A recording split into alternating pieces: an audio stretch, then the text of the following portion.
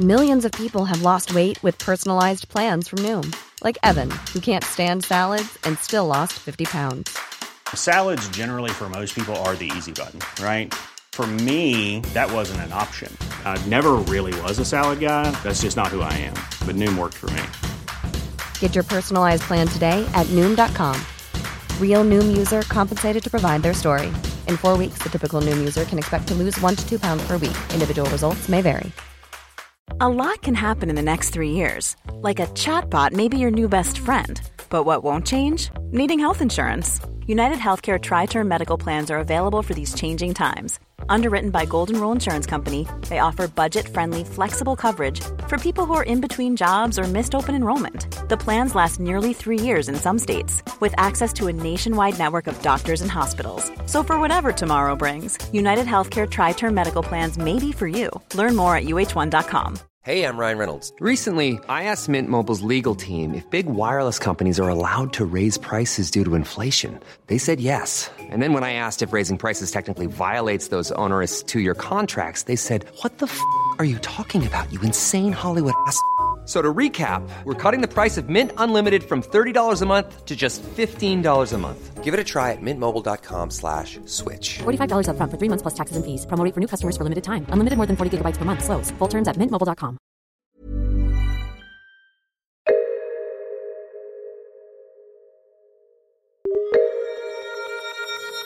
Welcome to episode 86 of Top Stories, the Bugle archive raiding show brought to you by The Bugle. I'm Andy Zaltzman, and today we go back to chaotic times in issue 66 of The Bugle in March 2009, where Barack Obama gave Gordon Brown a rubbish present in an episode entitled Obama Gives Brown a Rubbish Present. Here I am with John Oliver. Top story this week, he was Brown in the USA! Gordon Brown, Prime Minister of Great Britain, and of course he could have been Prime Minister of the entire world if he'd been born 200 years ago, came to America this week to visit the political lords that is President Obama. He was, I presume, hoping to kneel at his feet and have some of his magic electability rub off on him. But sadly, even before he landed, there were stories circulating about him being snubbed by the White House after being denied a public press conference with the President and even lunch. And this may just be part of a creeping anti-British sentiment from the White House, because I was there a couple of weeks ago and I was denied both of those things as well. No public press conference with the President, and even worse than that, no lunch. In fact, I had to wear a different security pass to my producer and camera crew because I wasn't American, which meant I had to be escorted wherever I went. I think they were concerned that as a British person I might be coming back to the White House to burn it down again, finish the job we started. So I demand at least one press conference with the President and at least one lunch. Reparations, Andy. I was snubbed. So, was a general feeling that Brown and Obama didn't really hit it off? Because I was hoping it might be like John Smith and Pocahontas all over again. Well, I think the hope is that we can get over this early kind of stumble. Right. And it's a special relationship between our two nations, albeit the kind of special relationship that exists between a businessman and a prostitute. But now there are worries over the specialness of this special relationship. A White House official referred to it as a special partnership, and the British press went batshit crazy. Writing, they don't like us anymore. America wants to see other people. The best we can hope for is an open relationship in what's going to be a global gangbang.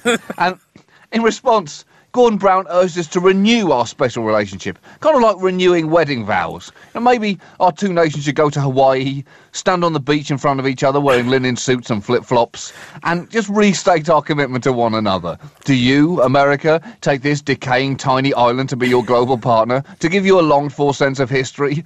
And do you, Britain, take this superpower as your global partner to help you recapture a time when you were internationally relevant? If anyone knows of any just cause why these two should not be joined, shut up, Iraq. No, then I will pronounce you ex-superpower and soon-to-be ex-superpower. You may kiss each other's asses. Well, it was another example, John, in the increasing proud tradition of Britain absolutely crawling to the USA. One country on its knees, on its knees to another country also on its knees. There were quite a lot of knees getting quite aggressively rubbed in the White House, not for the first time. Gordon Brown delivered an uncharacteristically energetic speech to a joint session of Congress, stating that the partnership between the UK and the US is unbreakable and that no power on earth can draw us apart. And from that point in the speech, he did start to talk almost exclusively in 80s power ballad lyrics. He also didn't shy away from the occasional nauseating compliment, saying, "There is no old Europe, no new Europe. There is only your friend Europe." And people leapt to their feet, not to applaud, but to run to throw up in the bathroom. In fact, he was greeted with 19 standing ovations, exactly matching the number enjoyed by Tony Blair when he spoke in July 2003. And, was the fix in with those standing ovations, Andy? Or maybe he was trying to beat him, because it must have been tempting to throw in another quick line at the end that was bound to get another standing ovation. Something about the Stars and Stripes being the greatest piece of cloth since the Turin Shroud, and then scream, "Yes! 20 standing O's! Suck on it, Tony! Suck on it!" Would you say Brown has become more popular in America than he is over here, John? He's not doing great over here. In fact, if he wants to win the general election that he's going to have to call at some point in the next 14 months, he's going to have to do at least one of the following two things. Demonstrate the ability to levitate, Britain loves magic, or learn to smile without looking like he's got your children held hostage in a locked pickup. I don't think it went great for him in that people didn't really notice he was here. I see, right. Now, people are a bit more concerned about the 8.1% jobless rates than a man they've never really heard of coming to compliment them for a bit. There were elements of embarrassment during the trip. There was the traditional exchange of gifts. Gordon Brown gave Barack Obama an ornamental pen holder made from the timbers of the Victorian anti-slave ship HMS Gannet. But let's be careful not to rewrite history here. Yes, we did invent anti-slave ships, but it's worth remembering that we also invented pro-slave ships before them. And, that's probably worth mentioning. Now, in return, pretty good present, though. Yeah, good present. You've got to give him that. Pretty good gift. Everyone needs a pen holder. Especially because I believe the desk in the Oval Office is made from wood from that same ship. Oh, so pretty good gift. Now, in return, Obama gave Gordon Brown a box set of 25 DVDs. Ouch. That is not as good. What were they? American classics. So there was Star Wars, Godfather, Citizen Kane. That is the gift of someone who has clearly seen the opinion polls in Britain and knows that he's meeting someone who's going to have quite a lot of spare time on his hands in the not too distant future. I haven't seen any of these. Well, you'll be able to watch all of them soon. I feel sorry for both of them. I feel sorry for Gordon Brown, who had to look pleased as he thumbed through them, saying, "Oh, I haven't seen a couple of these. How nice to have." Of course, I probably could have picked most of them up from my local supermarket, but it's nice to have them from you. John, the question that clearly all our listeners want to know here is, amongst those 25 DVDs... Don't say it.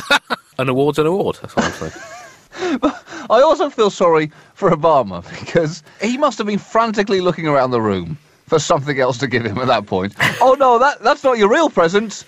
Got you. No, instead I bought you this painting that I hung on my wall. That's why it's a surprise, because it's on my wall. That way you'd never guess. Surprise! I got you with the DVDs. I got you." I'm sure Brown must have been tempted just to nick something. Did you manage to steal anything from the White House? No, because I had the security pass where I was under constant supervision. Right. I couldn't steal anything. And I went there with every intention of basically taking anything that wasn't nailed down. And it didn't help that Robert Gibbs' office had nothing in it. Right. He basically hadn't moved in. There were no pictures on the wall in the whole of the West Wing because they just haven't really moved in yet. So there were very, very few stealing opportunities and a lot of Secret Service looking at me with suspicion and contempt. The visit came in the same week that Obama officially unveiled his budget at a cool $3.6 trillion. I think the official economic term for that, Andy, is a load of money. Ben Bernanke called that term. That guy's got a potty mouth. But this isn't just a bit of a gamble, Andy. This is Obama putting on some mirrored sunglasses, lighting a cigar and pushing everyone's chips across the table. The only problem is that if the River card isn't a 9, America is going to have its head in a vice by the end of the day. Now, he's spending it on all the things that he talked about in his campaign: middle-class tax cuts, healthcare reform, indoctrinating school children into radical Islam, and spending $150 billion on alternative energy, all classic liberal policies. Yeah, he has also set aside $250 billion in case the banks need to be bailed out again. Now, the banks presumably are looking at that $250 billion very much like a dog looking at a sausage that his owner has left on the edge of a table, having said, "Good dog, please don't eat that sausage," and then left the room. Because, John, that dog will eat that sausage. You cannot tell bankers that there's a bailout contingency fund and expect them not to ram their banks into the nearest available economic brick wall and then say, you're going to have to fix that for us, mate. Of course, not everyone's in favour of all Obama's measures. Health insurers seem to be worried that helping the poor could seriously cut into their profits. The big companies and the rich seem to be worried that helping the poor could force them to pay the tax that the poor won't be paying so much of.